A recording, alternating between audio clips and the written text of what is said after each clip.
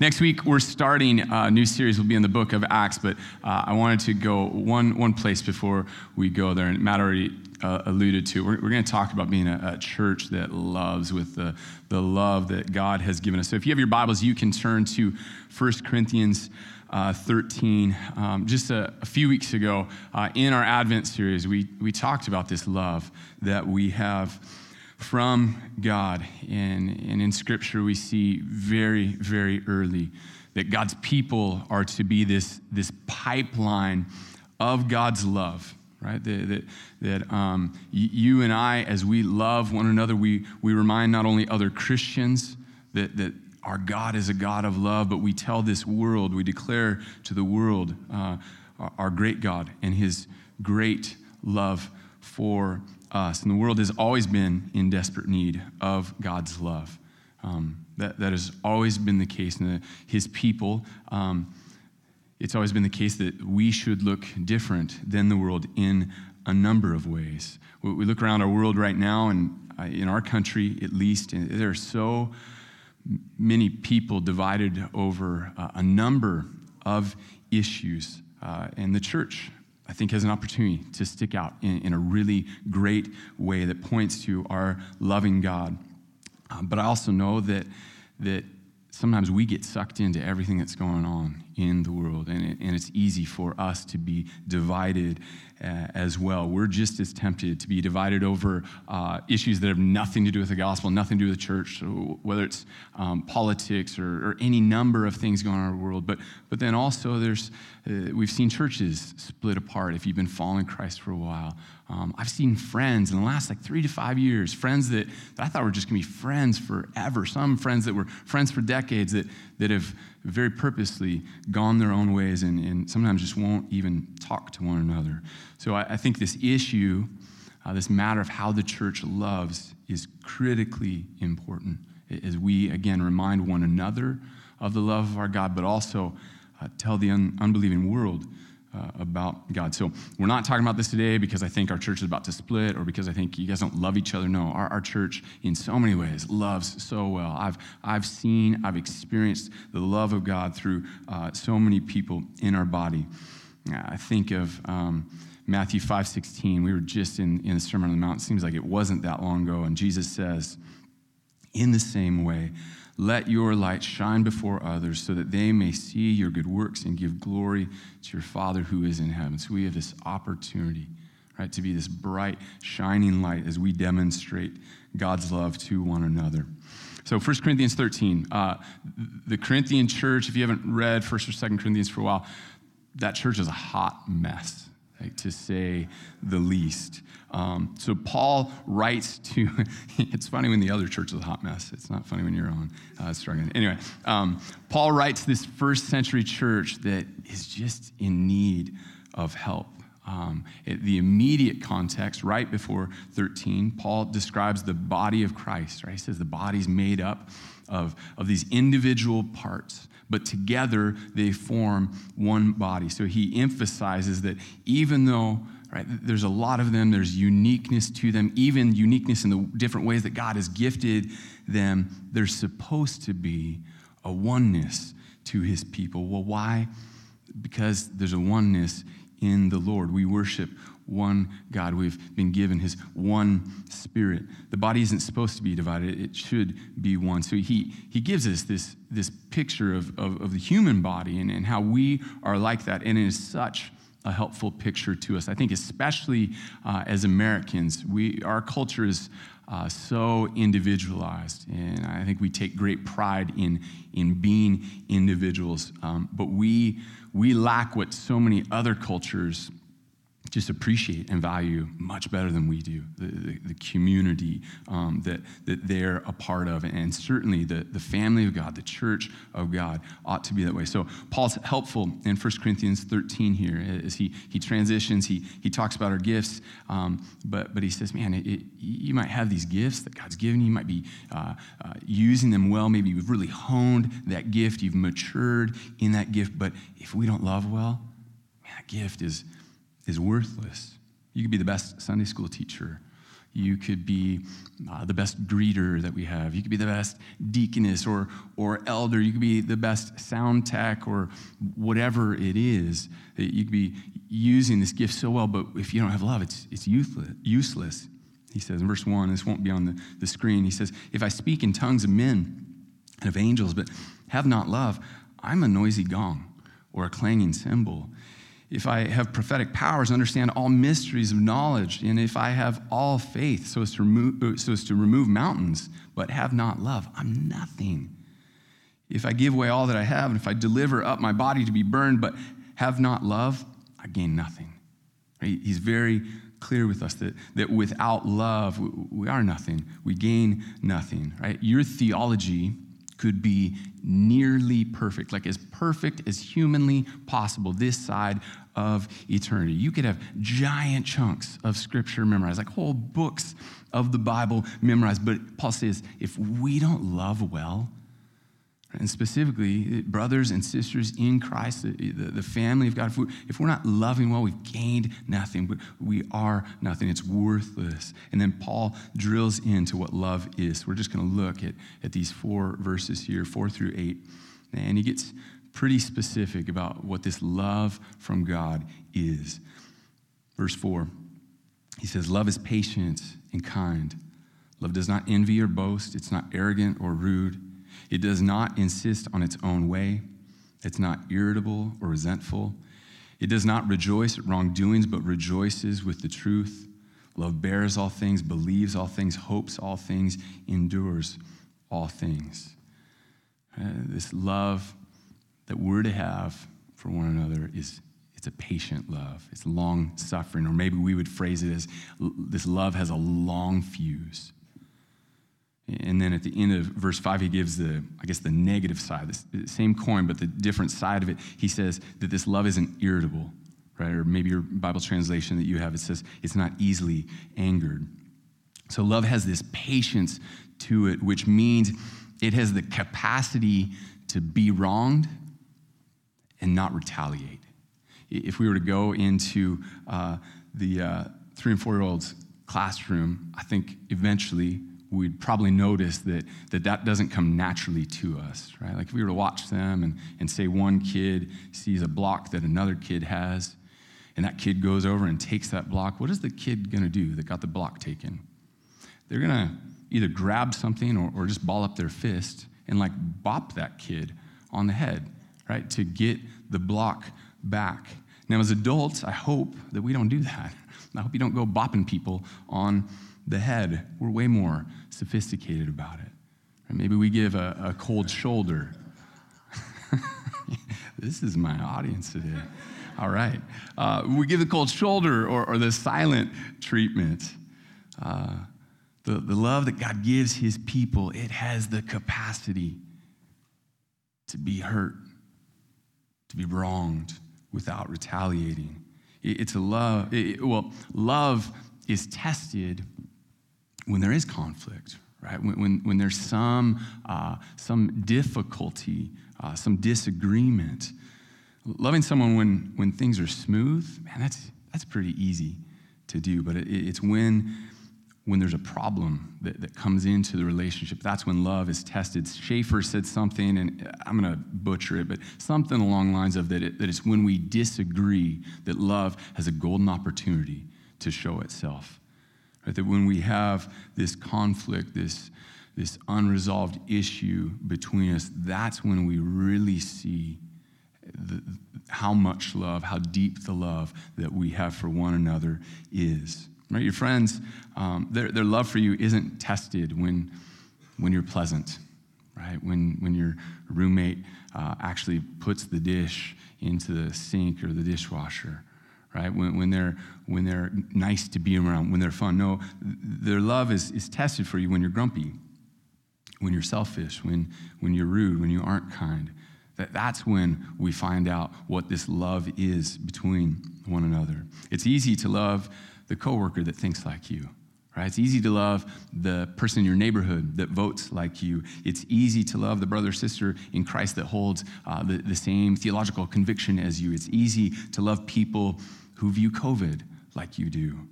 But love is challenging when we don't see eye to eye, when we've been wronged by someone, when the other person is inconsiderate, or even just when there's someone that just bugs us. They just get under our skin. So it's good that Paul tells us right off the bat that this love from God, it's a patient, long fuse, this long-suffering kind of love. Or the flip side, it doesn't get irritated, right? It's not easily angered. This love has a grit to it. It's a determined love. It's a love that doesn't just roll over and quit, but it keeps going. I took... three of my kids, they wanted to go play basketball yesterday, so I took them to the court. The older boys, or both my boys, I should say, they wanted to shoot hoops, and Maddie, our 7-year-old, wanted to come. So all three of them grabbed their basketball, and we get there, and they each had kind of their own things they wanted to do. Maddie just turned 7, New Year's Day. We've got her a ball. It's not a full-size women's ball. Like it's pretty close to being the right size. It might be the right size. It still looks kind of big for her to me. But we get there, and the hoops are 10 feet high, and we can't lower them. And my boys, I mean, they're old enough, they're strong enough to do that, but she can't do it yet. So I'm trying to think of ways, like, what can we do together? So we did some passing together and did a little dribbling. And then Hudson, my 9-year-old, he wanted to play horse with me, so I played horse with him. And then Caden, he said he wanted to work on post moves, which meant he just really wanted to abuse me under the post and show me that, like, I cannot guard him anymore. I almost rolled my ankle. I was so grateful that I didn't. And then Maddie wanted to play. I said, "What do you want to do, honey?" And for a while, we worked on dribbling, right? We did like follow the leader. She'd lead for a bit, and I'd do what she did, and then vice versa. And we worked on her left hand, and we worked on passing. And then she said, "I want to shoot." I'm like, "All right, let's go for it." So I line her up like close enough to the hoop where she's still got a good angle. I'm like, "Okay, let it fly." And our hoop at home, like we lower that, she can make it in that hoop. Like she knows how to shoot. It's not a problem if she doesn't know how to shoot. But this is a 10-foot hoop. So she lines up and she lets that thing fly, and it's going. And then it comes down. And it was like maybe 2 or 3 feet from even kissing the underside of the rim. And I hand her the ball. I do it. I'm like, "Good shot." Does it again, same thing. Not even close. Like no real chance. I'm like, "Maddie, you got to get your legs into it a little more, right?" And I don't think this is going to make the difference, but she does it, and okay, it gets closer, maybe like within 16 inches. And I'm like, "Good try," and I hand her the ball, and she just keeps going. She keeps going and going and going, and sometimes it would kind of almost get close, and she's kept shooting. Hand her the ball, good shot, try again, do it. And then one time, like, she hit the underside of the rim, and I'm excited, right? And she, like, kind of smiled for a second, but that's not what she was there for. She didn't want to hit the underside of the rim. Like, she wanted to get the ball in the hoop, and she just kept shooting and shooting. And at some point, I'm like, "This is crazy." So I start counting how many shots she's taking as we go. I'm rebounding, good shot, shoots again, and we hit 25, and then 30. And then she hits the rim a couple more times. I'm trying to will the ball in somehow. And sometimes it gets close, a lot of times not really. And she just keeps shooting, and we get to 50 shots and 75 shots. And I know that there's a pickup game that's scheduled for 1 o'clock. I'm like, "Honey, in like 15 minutes, guys are going to be here, and like we're going to have to go. But we can keep shooting." Okay. She shoots, and we get closer and closer and closer. One time she shot, and I thought it was stinking gonna go in. It wasn't the underside of the rim. It's like towards the upper half of the rim, but it just didn't have enough to get there. And then we get to like 2 minutes till the pickup game's supposed to start, and then 1 minute, and then it's time. I'm like, "Maddie, it's past 1. We got to get off the court. Here's 5 more shots." She takes each one, misses each one. I'm like, "That's it." She comes up, gives me a big hug. She shot 150 shots that I counted. I couldn't believe it. She can be a stubborn little girl, don't get me wrong. I knew that. I've never seen her be determined like this, and it reminded me of the determination of this love that God has given his people, this love that is patient, this love that does not quit. It's not easily irritated. A lot can go wrong, and yet there's tons of grace with the person that loves with God's love. I wonder, are we easily irritated? Or do we just have loads of grace for others? I look around the world, and it seems like there's way more irritation right now out there than grace. I think all of us, or a lot of us at least, are just kind of worn out from the last couple years. I certainly get irritated. And my fuse isn't nearly as long as it needs to be. I think we all get irritated. Even if you're the most relaxed, chill person in the world, you want your plans to go the way you've envisioned them, the way you've imagined them. We don't like disruptions, even just like traffic. Right? We don't like traffic. Or maybe you get irritated like me when you pick what you think is the shortest, fastest line at the grocery store, and somehow that line takes way longer than the long line. There's a lot of head nods in here, right? Like we all scope out what's gonna be the quickest line because we just wanna get on with our plans. And it's silly, but it's true. We aren't patient naturally.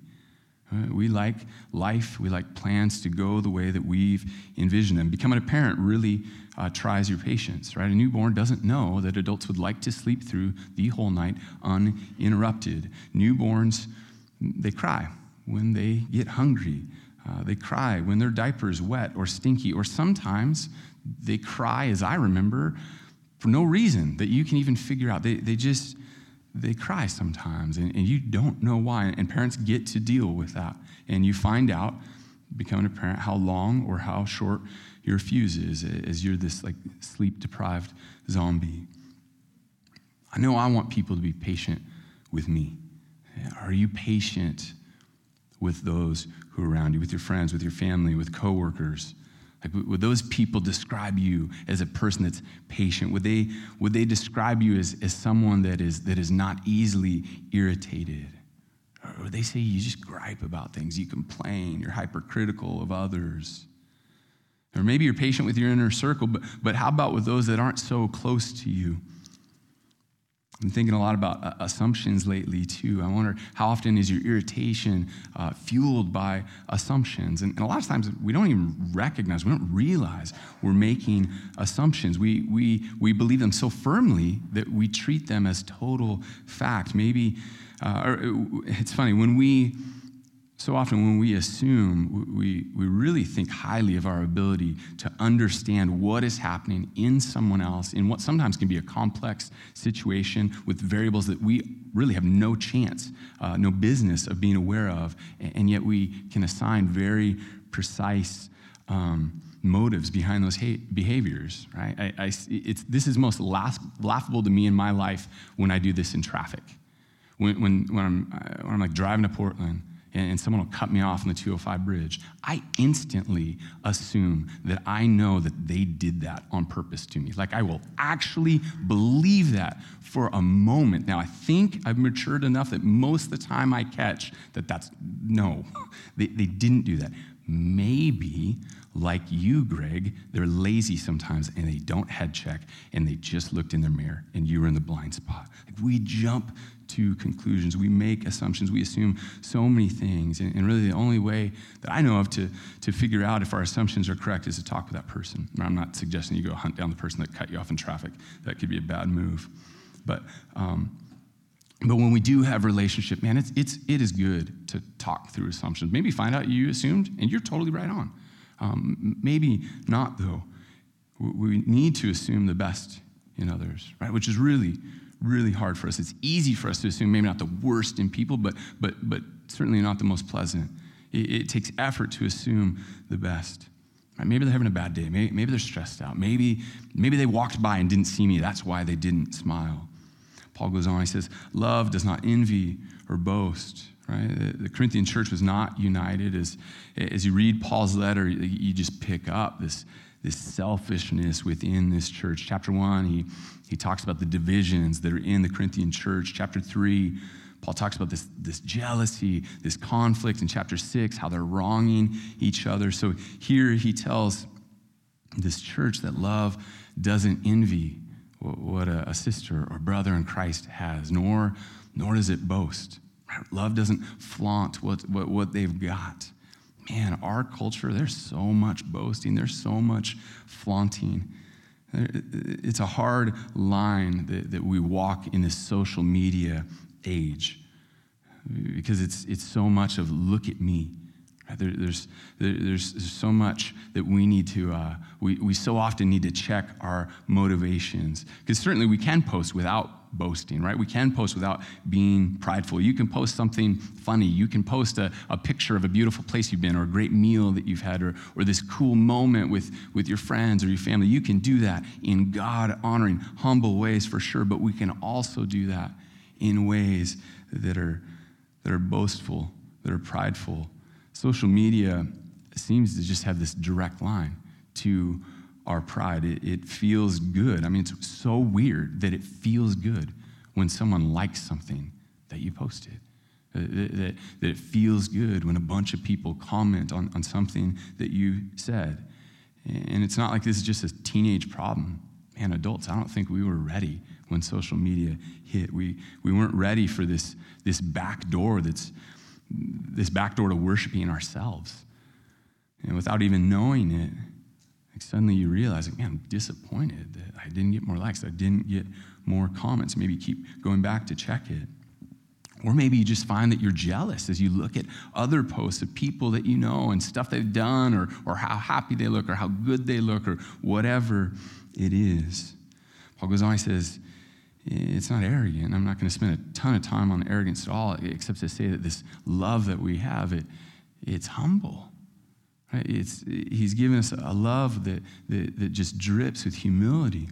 He says this is a love that's not rude. And in chapter 11, Paul talks about the Corinthian church and the dysfunction there. And there's these problems around communion. The church has people that are really well off, super wealthy, and then all the way to people that, man, they're just scraping to get by.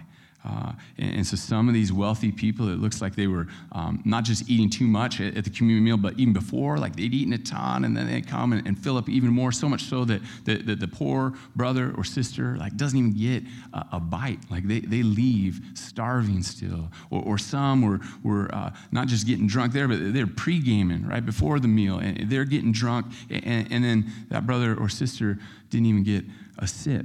Right? There wasn't a considering of one another. It was rude. So no wonder there were divisions in this Corinthian church that Paul's addressing. So Christians, are we aware? Are we aware of people around us, right? Whether it's people in our church or people at work or in our neighborhood, in our extended family. Do we know people well? I was trying to think through my neighbors I live, like my immediate neighbors right next door to. And some of them, yeah, I know like some hard things they're going through that I can specifically pray for, that when I see them, I can ask them about. But so many of them, I don't really know. Like I know what they do for work. I know their last name. Like we've hung out a little bit, but I don't know them well. And not that I can necessarily know all of my neighbors well, but do we know people around us well enough, people in our church well enough to even know how to be considerate towards them? Do we take into account the needs and the circumstances of people that are around us, or are we just wrapped up in our own stuff, right? The stuff that means a lot to us, the circumstances that we're battling. He says, love does not insist on its own way, right? That when we love each other, we're invested in the good, in the joy of that other person, in their spiritual growth, right? And so I mean that we're investing them in a good way, not in an unhealthy, like codependent way, but we're wrapped up in what is good for them. Like everything isn't about us. We care about our brother or sister as well. One litmus test for this in your relationships is when you get together with people, do you do most of the talking? Right? I understand some people are talkers, some people aren't, love to have other people talk. I don't mean that, but like when you get together, like coffee with a friend or a meal, like do you dominate the conversation?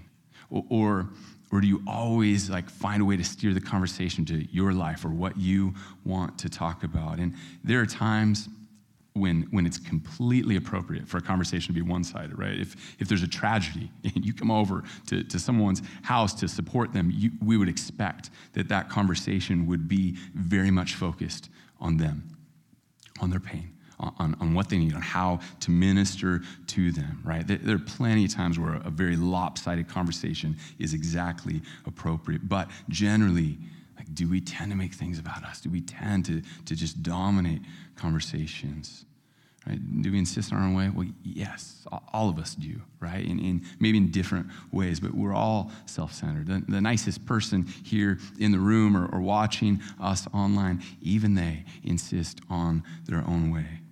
Right? Have you ever done something nice for someone and realized that to some degree you even made that about you? Or maybe I've done this. You give a gift, like maybe at Christmas. Maybe you gave a gift that was super thoughtful, like nice gift, but you realize like so much of it was that you hoped that they, I don't know, knew you were this great gift giver, or you were super thoughtful or really kind or whatever. Like it's amazing that we can take something like that and make it about us. At Christian and Brooklyn's wedding just the other night, several of us were there. I talked to them about dying to themselves. And I gotta say, it was so funny.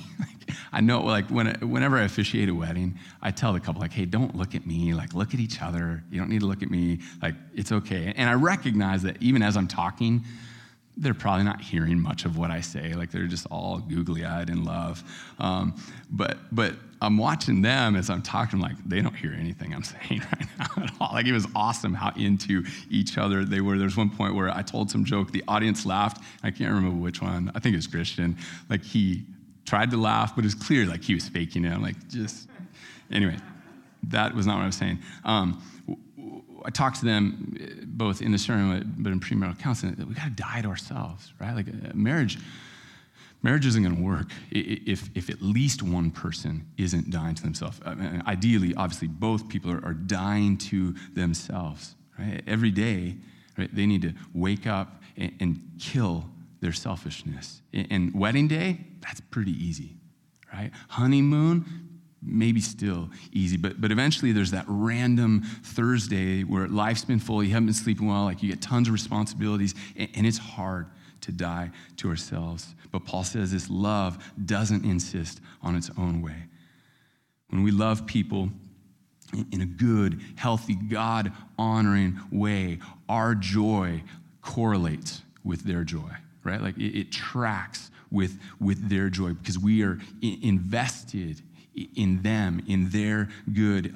In my family, like there's certain meals that Lynn's cooks, certain meals I cook, and there are certain ones that are very specifically like, okay, we're making burgers. Okay, that's a Greg meal. So I know that when it's burger night, I'm on it, and I try really hard.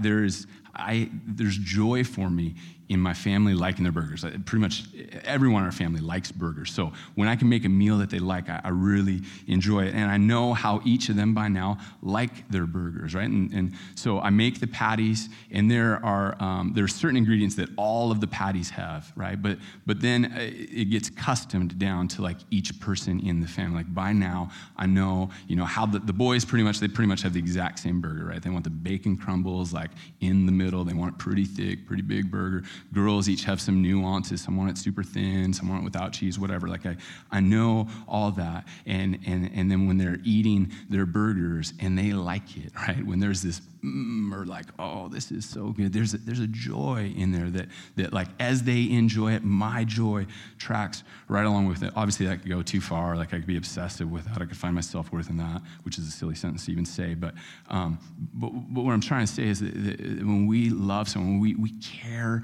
about how they are doing. We care about what is good for them. We care about their joy. We care about their walk with Christ. We care about their health. And one way that we insist on our own way is by gossiping. Gossip stinks, right? And I got to assume that every one of us here at some point has been hurt by gossip. And sometimes gossip is about true facts, right? Like true things like really happen. They aren't saying anything that didn't happen, but it isn't to build up. It's to tear down in the mind of those hearing the gossip. Or sometimes gossip starts with assumptions about someone, right? But either way, like what's best is that we go and we talk to that person. Or maybe it's not an issue where we need to talk to them. Maybe all we need to do is just stop. Like maybe there's wrestling we need to do on our own, in our own hearts. And I get that everyone needs outlets to talk through challenging things, right? We need outlets to talk through difficulty, pain, and confusion. But my encouragement is that the person that we choose to do that with, that we choose very carefully. And that we know that they're a person, maybe we explicitly ask them like, hey, I don't want to gossip about this. I know I'm charged up. I know I'm emotional about this, or I'm hurt, or whatever. Don't let me gossip. Tell me when I cross that line. We need that. Verse 6, he says, love does not rejoice at wrongdoing, but rejoices in the truth. Like love is joined hand in hand with what is good, not with what is evil, not with what is wrong. Love celebrates what is true. And we've talked about this probably on several different occasions, that our culture has just watered down what it means to love. So much so that it has very little to do with what is true. Right? In the world's eyes, love makes room for your truth. Ultimately, we're not really loving each other if we aren't willing to speak truth to each other. And I know that's hard. I'm not saying we blast people with truth like some street preacher on the megaphone. Discipleship certainly involves relationship. There's a building of trust and care for one another. And at some point, you aren't loving them by holding back truth. Eventually, gospel words need to be spoken because love rejoices in truth. Verse 7, it says, love bears all things, believes all things, hopes all things, endures all things. Brothers and sisters in Christ, we bear things for one another. We bear things with one another. And so when a sister in Christ experiences a tragedy, right? Maybe they lose their mom and dad to some battle with cancer or something. Man, she does not go through that alone. Right? There are sisters in Christ that come in to help. There are brothers and sisters that bear this pain, helping out, praying along with her. Or when a couple has a miscarriage, those who are aware of it, those who know, man, they're on it. They're making sure that couple isn't going through that grief, that loss on their own. Maybe it's bringing food over. Maybe it's just sitting in the room and really not saying much at all. Maybe it's an older woman coming alongside that woman who wanted to be a mom so bad and sharing God's faithfulness to her, encouraging her that God is going to bring her through this. Maybe it's a guy taking this young husband under his wing and helping him figure out how to deal with this as this man and his wife just process the pain so differently. And we bear things when we remember, like the widow who as he comes to that first Christmas without their spouse. Right? We let them know, I'm praying for you. I see you. I remember you. I'm praying for the pain that you're dealing with. It's a tragedy and a failure when someone in God's family bears something by themselves. And obviously there are times when that happens in a body because that person didn't let anyone in, right? That's a different situation. You gotta let people in. And I know that's hard. Like for some people, you're super outgoing. It's easy to make relationships at church. I know for others, the greeting time's like the most awkward, hard thing that we do here every week. But man, we've got to find ways. I'm not saying through the greeting time necessarily, but we've got to find ways to let people in. But more often, I think the ball gets dropped not because of that, but because we just aren't ready to bear all things together. We aren't aware. We don't have the endurance that Paul talks about there. Or maybe we're ready early on, like close to tragedy. It's easy, or it's easier to help bear all things. But as the weeks and the months goes on, we just forget. One way that love bears is by protecting. I think of big brothers and big sisters here. If you're an older sibling, my guess is you probably felt some duty to protect your younger sibling. I know that I felt that way with my little brother. Christian sisters and brothers bear by looking to protect. And there's a number of ways I'm sure this could be lived out, but the one I thought of is that we're willing to talk about sin with one another. Right? I get that that's scary. We're good with people coming and helping us during tragedy, but calling out sin, like I don't want, I'm not excited for someone to call me out in my sin. Honestly, I'm not even that excited to go confront someone in their sin, but we need that, right? We count on, like when you go see your doctor, we count on our doctor that they're going to tell us the bad news, the scary diagnosis, no matter how awkward it is for them. We need to confront sin. We need to do that with wisdom. We need to do that with words that, we try our hardest to use words that are helpful, that are gentle. Just like a doctor needs good bedside manner, we need to bring sin to light with love, with gentleness, with the hope that this brother or sister in Christ will respond by turning from sin and trusting in God rather than sin. Paul goes on, and he says in verse 8, this won't be on the screen, he says, love never ends. Right? Prophecies, they'll pass away. Tongues, that'll cease. Knowledge, it will pass away. And then he says this in verse 13. He says, so now faith, hope, and love abide, these three. But the greatest of these is love. Church, let's be a people that strive to love one another with this love that God has given us, this love that Paul has described for us. These verses would be great verses for you to spend weeks just meditating on, as we need to grow in loving one another and loving this world in order to remind brothers and sisters of Christ, of who our God is, how great he is, how loving he is, in order to tell this world how loving our God is. Let's pray. Jesus, I thank you for your goodness in our lives. Lord, I thank you for your grace in our lives. God, I thank you for the ways,